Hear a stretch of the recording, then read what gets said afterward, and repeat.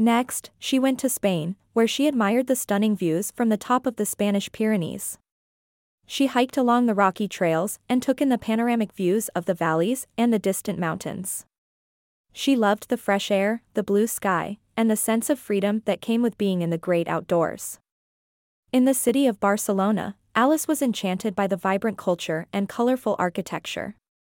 She walked along the winding streets, admiring the beautiful buildings and the bustling crowds.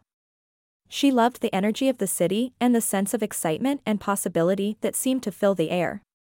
As she strolled along the streets, Alice stopped at a small cafe and enjoyed a delicious meal of tapas, a selection of small dishes that are popular in Spain.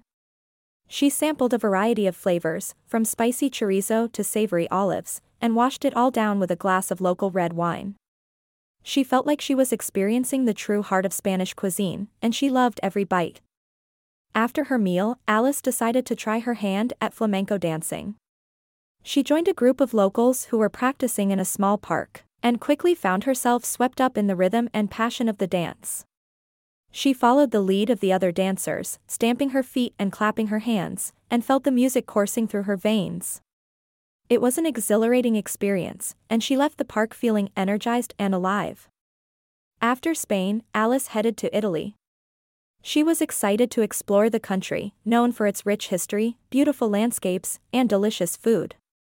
In Rome, she saw the Colosseum, the Pantheon, and the Trevi Fountain. She also visited the Vatican City, home of the Pope, and saw the impressive Sistine Chapel and St. Peter's Basilica. She ate gelato, drank espresso, and shopped for souvenirs in the small shops and boutiques around the city. In Venice, Alice took a gondola ride down the canals, soaking up the romantic atmosphere. She marveled at the beautiful architecture, the intricate bridges, and the bustling waterways. She also visited the island of Murano, home of the famous Venetian glassmakers, and was impressed by the skill and artistry of the craftsmen. She ate delicious pasta dishes, drank fine wine, and savored the unique atmosphere of the city. Finally, Alice traveled to Greece, where she spent time on the beautiful beaches of the Aegean Sea. She swam in the crystal-clear waters and tanned on the sandy beaches. She also visited the ancient ruins of the Acropolis in Athens and learned about the history of the ancient Greeks. She marveled at the Parthenon, the Temple of Athena, and the other impressive structures that still stood after thousands of years. She also visited the island of Crete, where she learned about the ancient Minoan civilization, and tasted the delicious local food. Overall, Alice's experiences in these different countries were amazing. She saw beautiful landscapes, visited historic and cultural sites, and tasted delicious food. She had the opportunity to explore a wide range of cultures and landscapes, and each place offered its own unique experiences and memories. She met new people along the way and made many new friends.